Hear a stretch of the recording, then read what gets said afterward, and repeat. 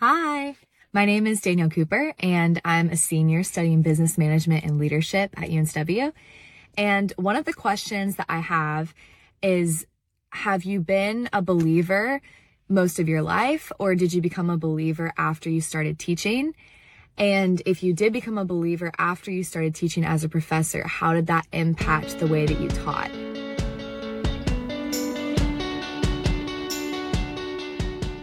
Well, hey, everybody. Welcome to Meet the Prof. I am Shane Hartley.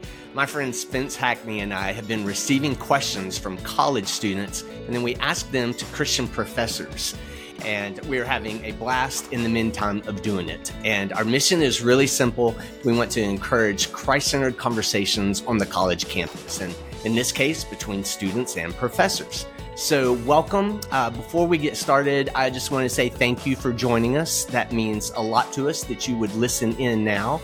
And we have a privilege of hearing from Lecci here.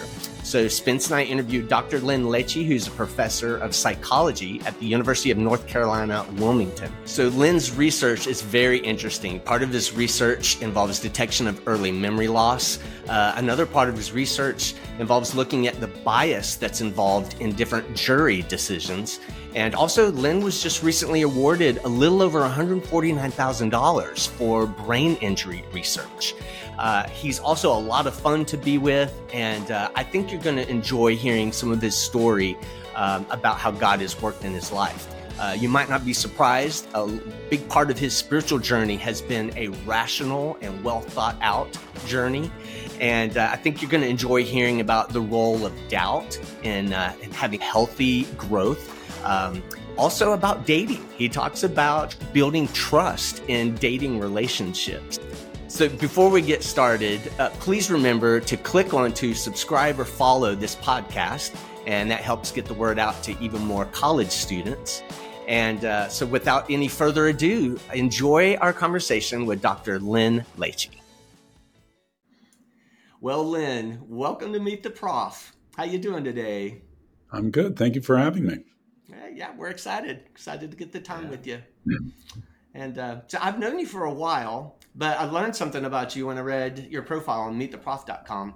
You said that if you weren't a professor, that you would be a lawyer. So tell us about that. What kind of lawyer would you have been? That's a great question. I don't know if I had gotten that far into it. I was an undergraduate at the time, had not planned on going into psychology. I was doing my undergrad, and then I was going to apply to law school. I think I was thinking of criminal trial lawyer. That was kind of vaguely my thought.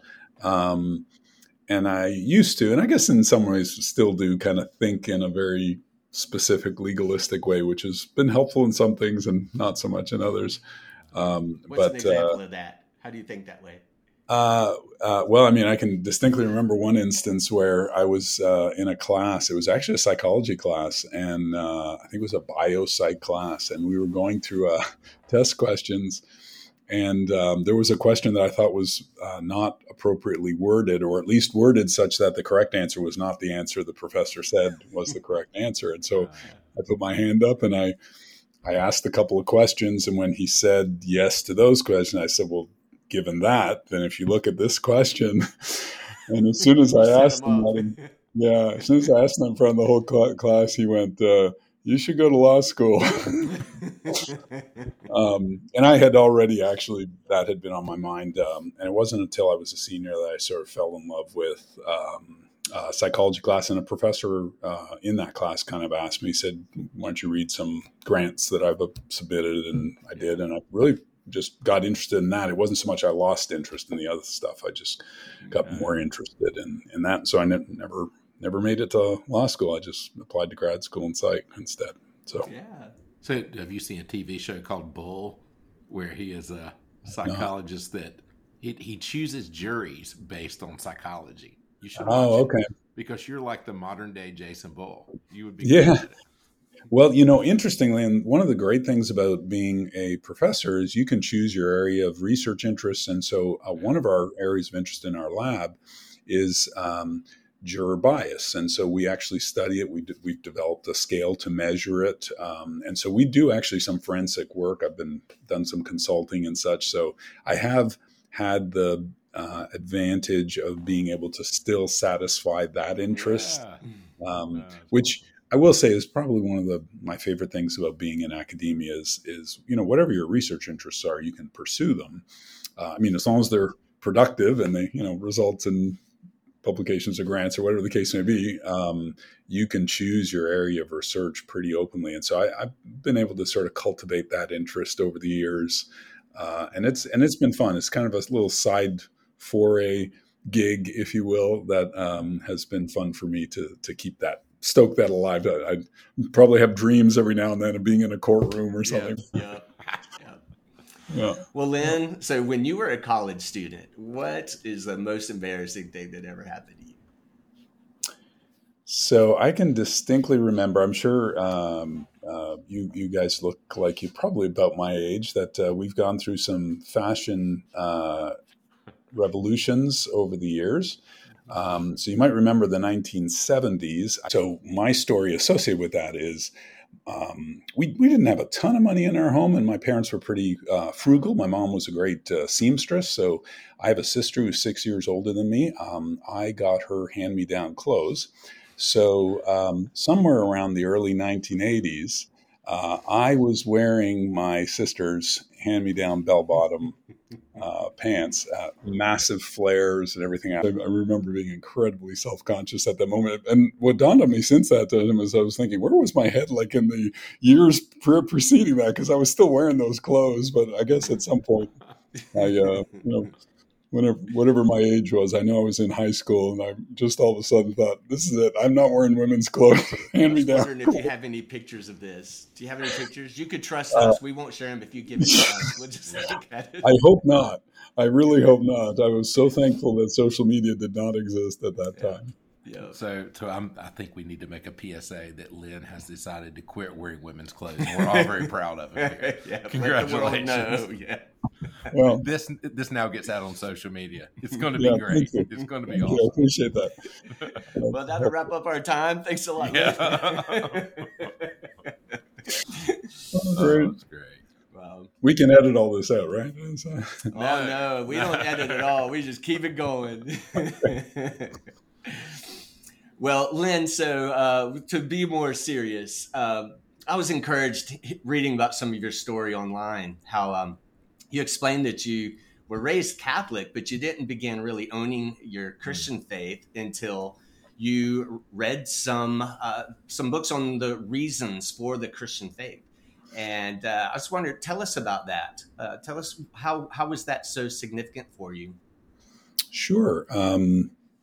So, I certainly, was familiar with the basic tenets of Christianity. I've actually attended church with, some regularity. At least a couple, maybe once or twice a month was kind of the going rate. But it did definitely feel more ritualistic rather than more of a sort of a personal journey, if you will. I don't really recall ever questioning my belief or my faith or really any other aspects. Just kind of felt like this is where I was supposed to do and go. The journey was affected by a number of things. We started having kids in 2001, my wife and I. Should say I met Kelly, my wife, and she was definitely more of a active believer, and therefore that also sort of pushed me forward. And then began sort of reading, I guess, what would be broadly referred to as some of the apologetics literature that I hadn't really gotten much into previously. One of the books that sort of stood out to me that I've actually read more than once and was A Case for Christ. And it was interesting because when I first read it, I think I read it maybe with one foot in the door and one foot in skepticism. When I read it again a few years later, I remember, kind of going through it in a less skeptical manner, and in a sense that things made more sense to me at the time. So in my mind, it sort of reflected how my thinking had changed on some of those ideas. Just that being sort of an illustration of it, it really was a bit of a slow boil. I mean, I wouldn't tell you that there was this event occurred and then from there forward it was different. It was kind of a series of things over time. I would say church shifted from a little more obligatory action to something I wanted to do if we missed for one reason or another. We were traveling. Actually, it felt like I missed something that week. So those are kind of some of the, I guess, the signposts that things were changing. Do you remember a learning or realization that sort of took hold of you during that period of discovery you went through? Yeah, I would think, one of the things that occurred was that if I was to dial back like 10 years before that, I think my base assumption was not to believe and to look for evidence to support belief. The default was to not believe. The default was not, and I remember at some point in that process sort of questioning, why is that the default? Why might I not adopt the belief and look and then kind of use information? So, I'll be honest, I remember having that thought in a very, very practical way initially. So basically thinking of it almost as a cost ratio analysis, right? So if it's not true and you believe, what's the cost? If it is true and you don't believe, it'd be a much higher cost. Yeah. So it probably makes sense to make your default that. And so I remember making it a very rational sort of decision. And then it's sort of evolving over time after that. So it wasn't just the logical choice given the cost benefit trade-off. I tell you what, you are a natural lawyer. You would be. Am I? That. I love it. As you're talking, I'm sitting there thinking how humans seem to always be able to find evidence to support views they already hold. Yes. And you said I kind of decided to adopt this view. And it was pretty easy for me to find evidence to support that, which is, you're the expert on the human condition. This is my armchair psychology right here. So you can shoot it down. But yeah, no, you're absolutely right. I mean, you can pick any topic, and certainly anything where there's enough uncertainty, unknowns about it, it's relatively easy to support one position or the other. So, we're going to have, regardless of where you land, I mean, the most, an atheist or a Christian could sit there and none can truly use the evidence to be 100% certain, which is why you need faith on one hand, but you also need faith to be on the other hand of the argument. It's not like that's a faithless position either. I'd love to double click on that about faith. Because there's so much in the Bible about our need to trust God, step out in faith, and students face a lot of things that are unknown. So there are many opportunities, for fear and anxiety. How for you have you taken any step of faith into an unknown? And what was faith like for you, being someone who is so rational? To step into something where maybe there was no real reason to trust God on the outside? I guess what I would say is when you experience some doubt, I sometimes hear students talk about, they're experiencing doubt and such. They may have come from an upbringing where that wasn't necessarily tolerated or discussed extensively. You should just, believe. I think actually it's a good sign when people are thinking about doubt, because for one thing, it's a sign that they're kind of grappling with the issue, and that's much better than indifference or even certainty. And the other direction is that healthy faith has an element of doubt in it. That's what drives the need for faith. So I don't think that's necessarily a problematic sign. I think anybody, even great biblical figures have, expressed their doubt in their passages as you read them, and and then they turn it around by the end of the passage, but it's there, and it's there in the next passage, so it's not like it's absent. So I think it's important for us not to see that as a shortcoming or a problem. I think it's a very healthy sign, and as I said, I think it means the person's engaged, that's really all you can ask for, is to be engaged in that. Whether it's an open conversation with others or some debate in your own mind.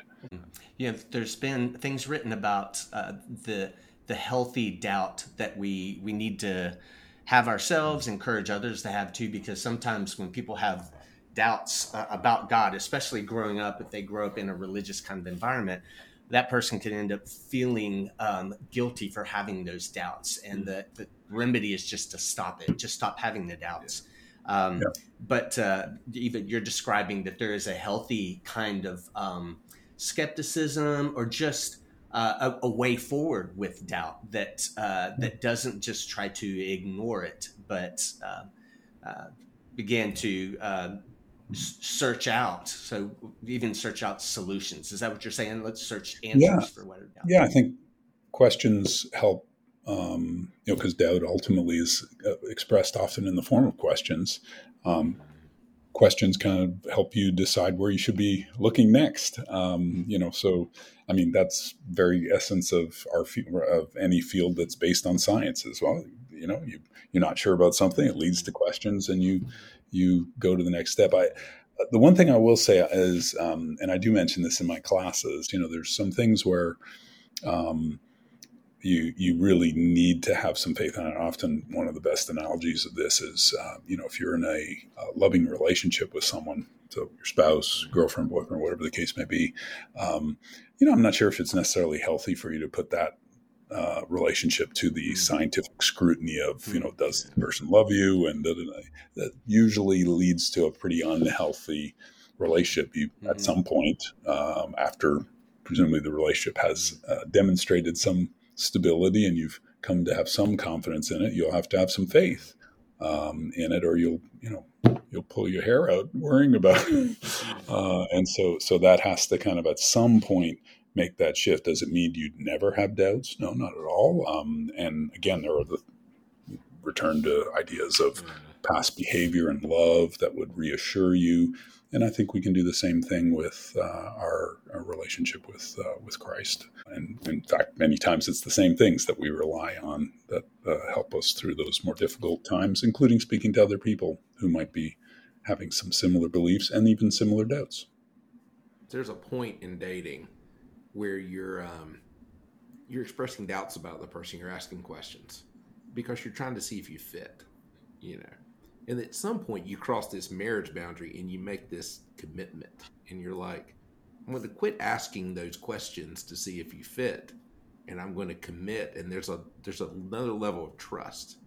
And that's what we do with Christ in a way too. You sort of probe around to figure out if I can trust this guy, if this is all legit. Yeah. You did that. You read some books, and at some point you commit, and you say, no, my life is in this now. And I guess you could get there in that cost benefit analysis model too, where you're going to say, well, all things we hear, the pros and cons of being with so and so, and that may be part of that process. That may occur at some point, but you're going to go beyond that if you're really committed in a covenant kind of way with someone else. And of course, they use the same term in the Bible of God making a covenant with His people, and so in that regard, that analogy certainly extends there. Hey, and if my relationship was based on a cost-benefit analysis, I'm pretty sure I wouldn't be married because my wife wouldn't have me. Because I'm probably a poor investment. We both married up. I would fail.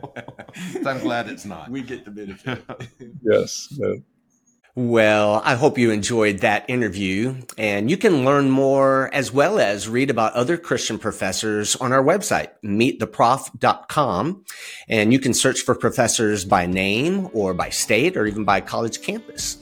And you can also find many helpful resources about questions that were in the interview and other ways of answering tough questions at cru.org, and that's cru.org.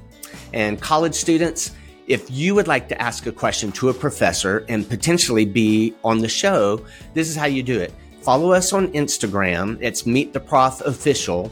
And then upload us a video by direct message where you say your name, your college campus, and what year you are, and then ask your question. And you can ask more than one question. And hopefully then you can be featured on the show. And if you enjoyed this, would you please share this episode with a friend? Someone you think it would be helpful to. And please don't forget to follow or subscribe to the podcast. And if you're listening to this, but you would like to watch the videos of these interviews, we record them all and we put them on YouTube. So you can subscribe to our YouTube channel, which is Meet the Prof Official. And we would love to meet you there. And lastly, if you would like to financially support our Faculty Commons ministry with Cru, you can do so online by going to give.cru.org/0424344. So thank you for being with us. And until next time, we hope you feel encouraged to have a Christ-centered conversation on your college campus.